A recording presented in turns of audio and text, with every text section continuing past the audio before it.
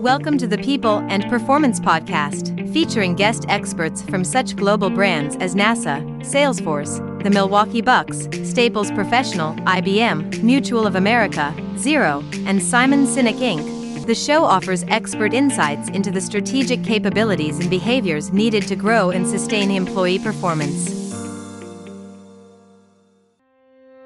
In this episode of the People and Performance Podcast, we consider ways to connect employee performance to company performance. Listen to as we chat about ways that AI can fill some performance gaps. Hey, this is Bill Banham. Chris and I are joined this time by Kim Tabak, a consultant helping businesses, big and small, across North America to leverage their number one asset, their people. Kim has over 20 years of experience designing and executing people and culture strategies for leading organizations across various industries. Chris and I hope that you enjoy this episode of the People and Performance Podcast. And if you do, please remember to like, comment, and subscribe. Welcome to our podcast today, Kim. We're pleased to have you here. Can you take a minute and introduce yourself? Thanks so much, Chris. I'm happy to be here. So after 25 years of working in industry, I struck out on my own at the beginning of 2023, and I'm providing independent advisory and consulting services to organizations big and small who are focused on superpowering their number one asset, which is their people. Let's get into the meat of today's conversation, and let's start by talking a little bit about connecting employee performance to company performance. In a recent LinkedIn post, see, we do our homework ahead of time, right? We crawl through all of the different posts and whatnot, and I found this one. And in this LinkedIn post, you wrote the following: a fully transparent annual performance planning cycle is critical in building this level of connection, directly linking all employee goals, both personal and functional, to the overall performance objectives of the company helps draw a direct link between the employee and the performance of said company. This connection helps employees understand how their job and their performance matters, which establishes a deeper sense of accountability and connection. Regular performance check-ins built into the annual cycle help to reinforce this connection. So my question for you on the back of that is, how did you manage these processes when you were a people leader at companies such as Deloitte and Canadian Tire and various others? And what would you say to those that suggest that annual performance reviews are a thing of the past, Kim? So I'd say first and foremost is we have to remember that performance reviews are a moment that matters for employees. It's one of those emotionally charged experiences that are either going to help an employee to become more connected or disengaged from their employer. Today, especially with the distributed workforce, and in some cases, they have little performance oversight and they don't necessarily sit next to their manager or their peers. These reviews and a formal process, in my opinion, are even more valuable than they ever were. I know that there was a time where everybody was talking about getting rid of that performance review cycle, but we need to take into account that Gen Z, who have just joined the workforce and graduated in 2019, and the millennials really do crave ongoing feedback. They want to give and receive feedback, and this helps them to feel more supported and appreciated at work, and really does help them to do their best work. So just, with regards to the question about performance reviews and my role in potentially even designing the performance review process at different companies, there are a couple of principles. And so the first is they don't need to be good reviews. It doesn't need to be, all about sunshine and rainbows, but reviews always need to be fair and equitable. The second principle I would say when thinking about performance reviews is nothing should be a surprise. Employees should be receiving feedback when it comes to performance reviews in a timely way and not waiting until quarter end or year end to be receiving that feedback. The actual formal process is a formal way to be reiterating feedback that had already been shared throughout the performance cycle.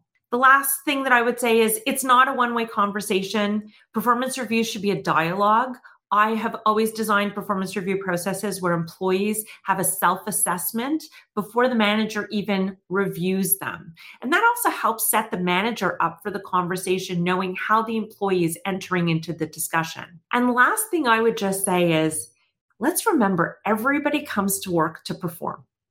The purpose of the process is to reward exceptional performance and provide developmental opportunities and support in areas where performance might not be exceptional. But employees do show up every day and they want to do a good job. And keeping that in mind really changes the approach that managers will take in joining that conversation. The People and Performance Podcast, supported by Fidello Inc., is dedicated to offering tips and expert insights into the strategic capabilities and behaviors needed to establish, grow, and measure the performance of employees. If you enjoy the show, why not subscribe and give us 5 stars through your favorite podcast app?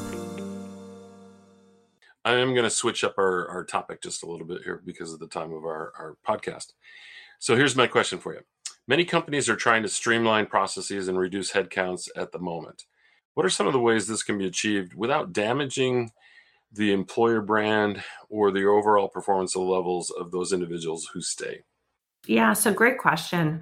Going through difficult periods like reducing staff is another one of those emotionally charged moments, not only for the employees who are being released, but also for the employees who are staying, the survivors, which goes to your question, Chris. So I really appreciate that.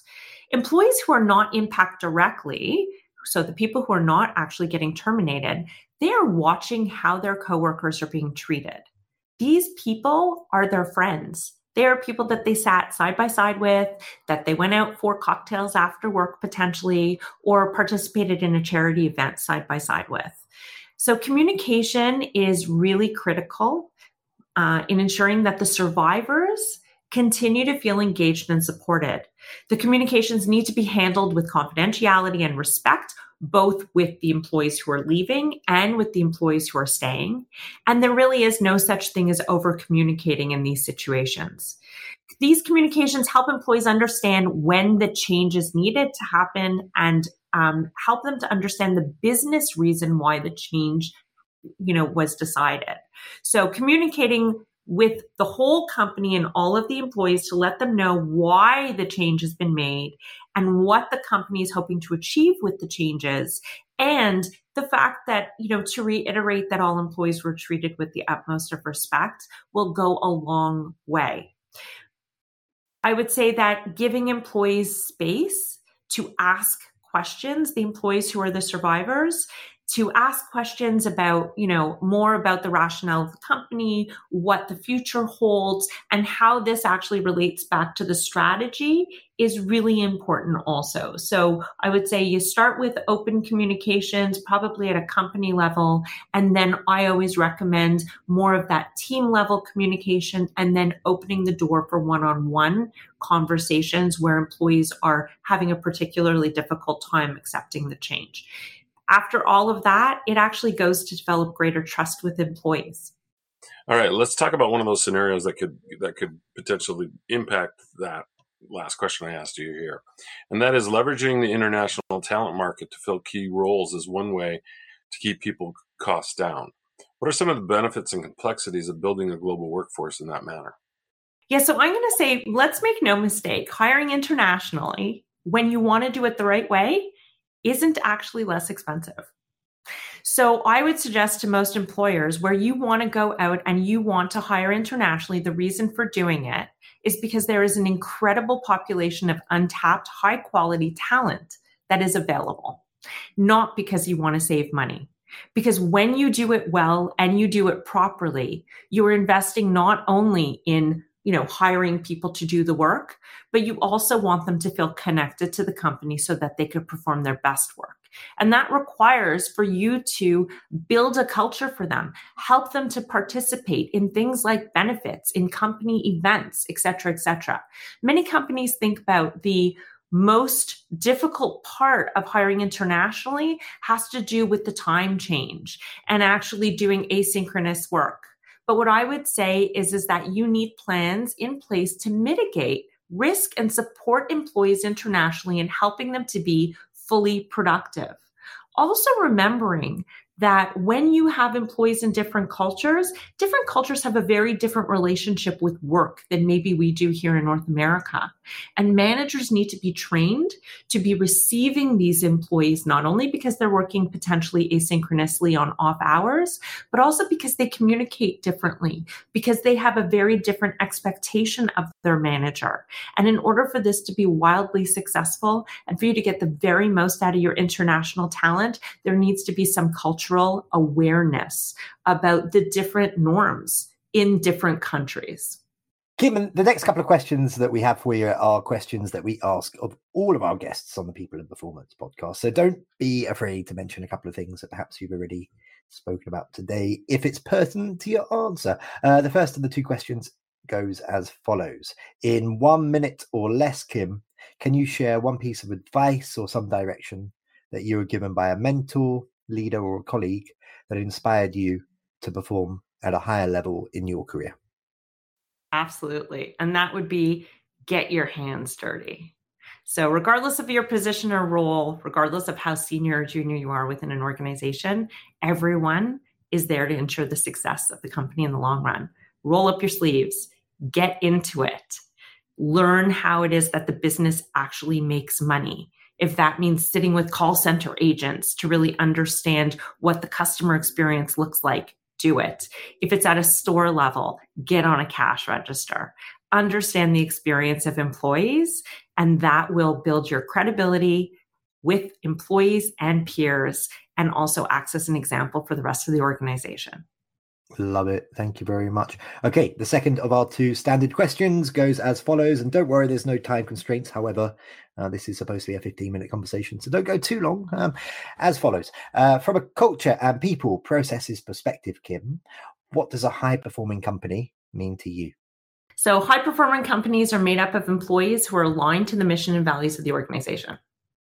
Because the values of the company are a reflection of their own personal values. Employees have choices. They can work anywhere. When they work where they believe in the mission and the purpose of the organization, and they believe that their behaviors are highly valued, and they enjoy the way that you work, they will perform their best work every day. High-performing companies have dedicated and engaged employees, people who are there not only because they get paid to be there. They have employees who believe in the vision and the purpose and want to be part of the journey and the solution. Last question for our listeners. First of all, we want to say thank you. But the question that we have for you is, how can we learn more about you?